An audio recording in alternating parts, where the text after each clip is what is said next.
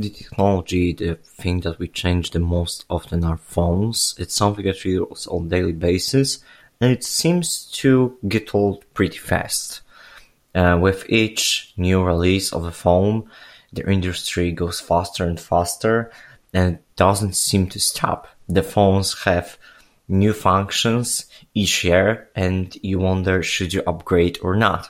The fact is that the upgrades in phones nowadays are not so significant, and a lot of them is pretty useless.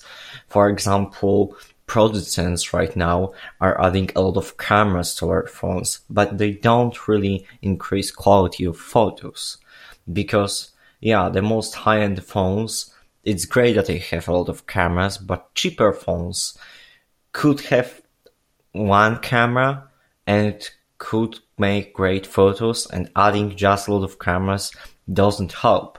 And there's a lot of functions that we might consider as useless for us. They seem really useful at first, but later it turns out that they are not so convenient. I usually have my phone for 3 years, and I think that a lifespan of 2 to 3 years for a phone is pretty great. Apple has really long-lasting phones. iPhone SE is 5 years supported, so it's really great.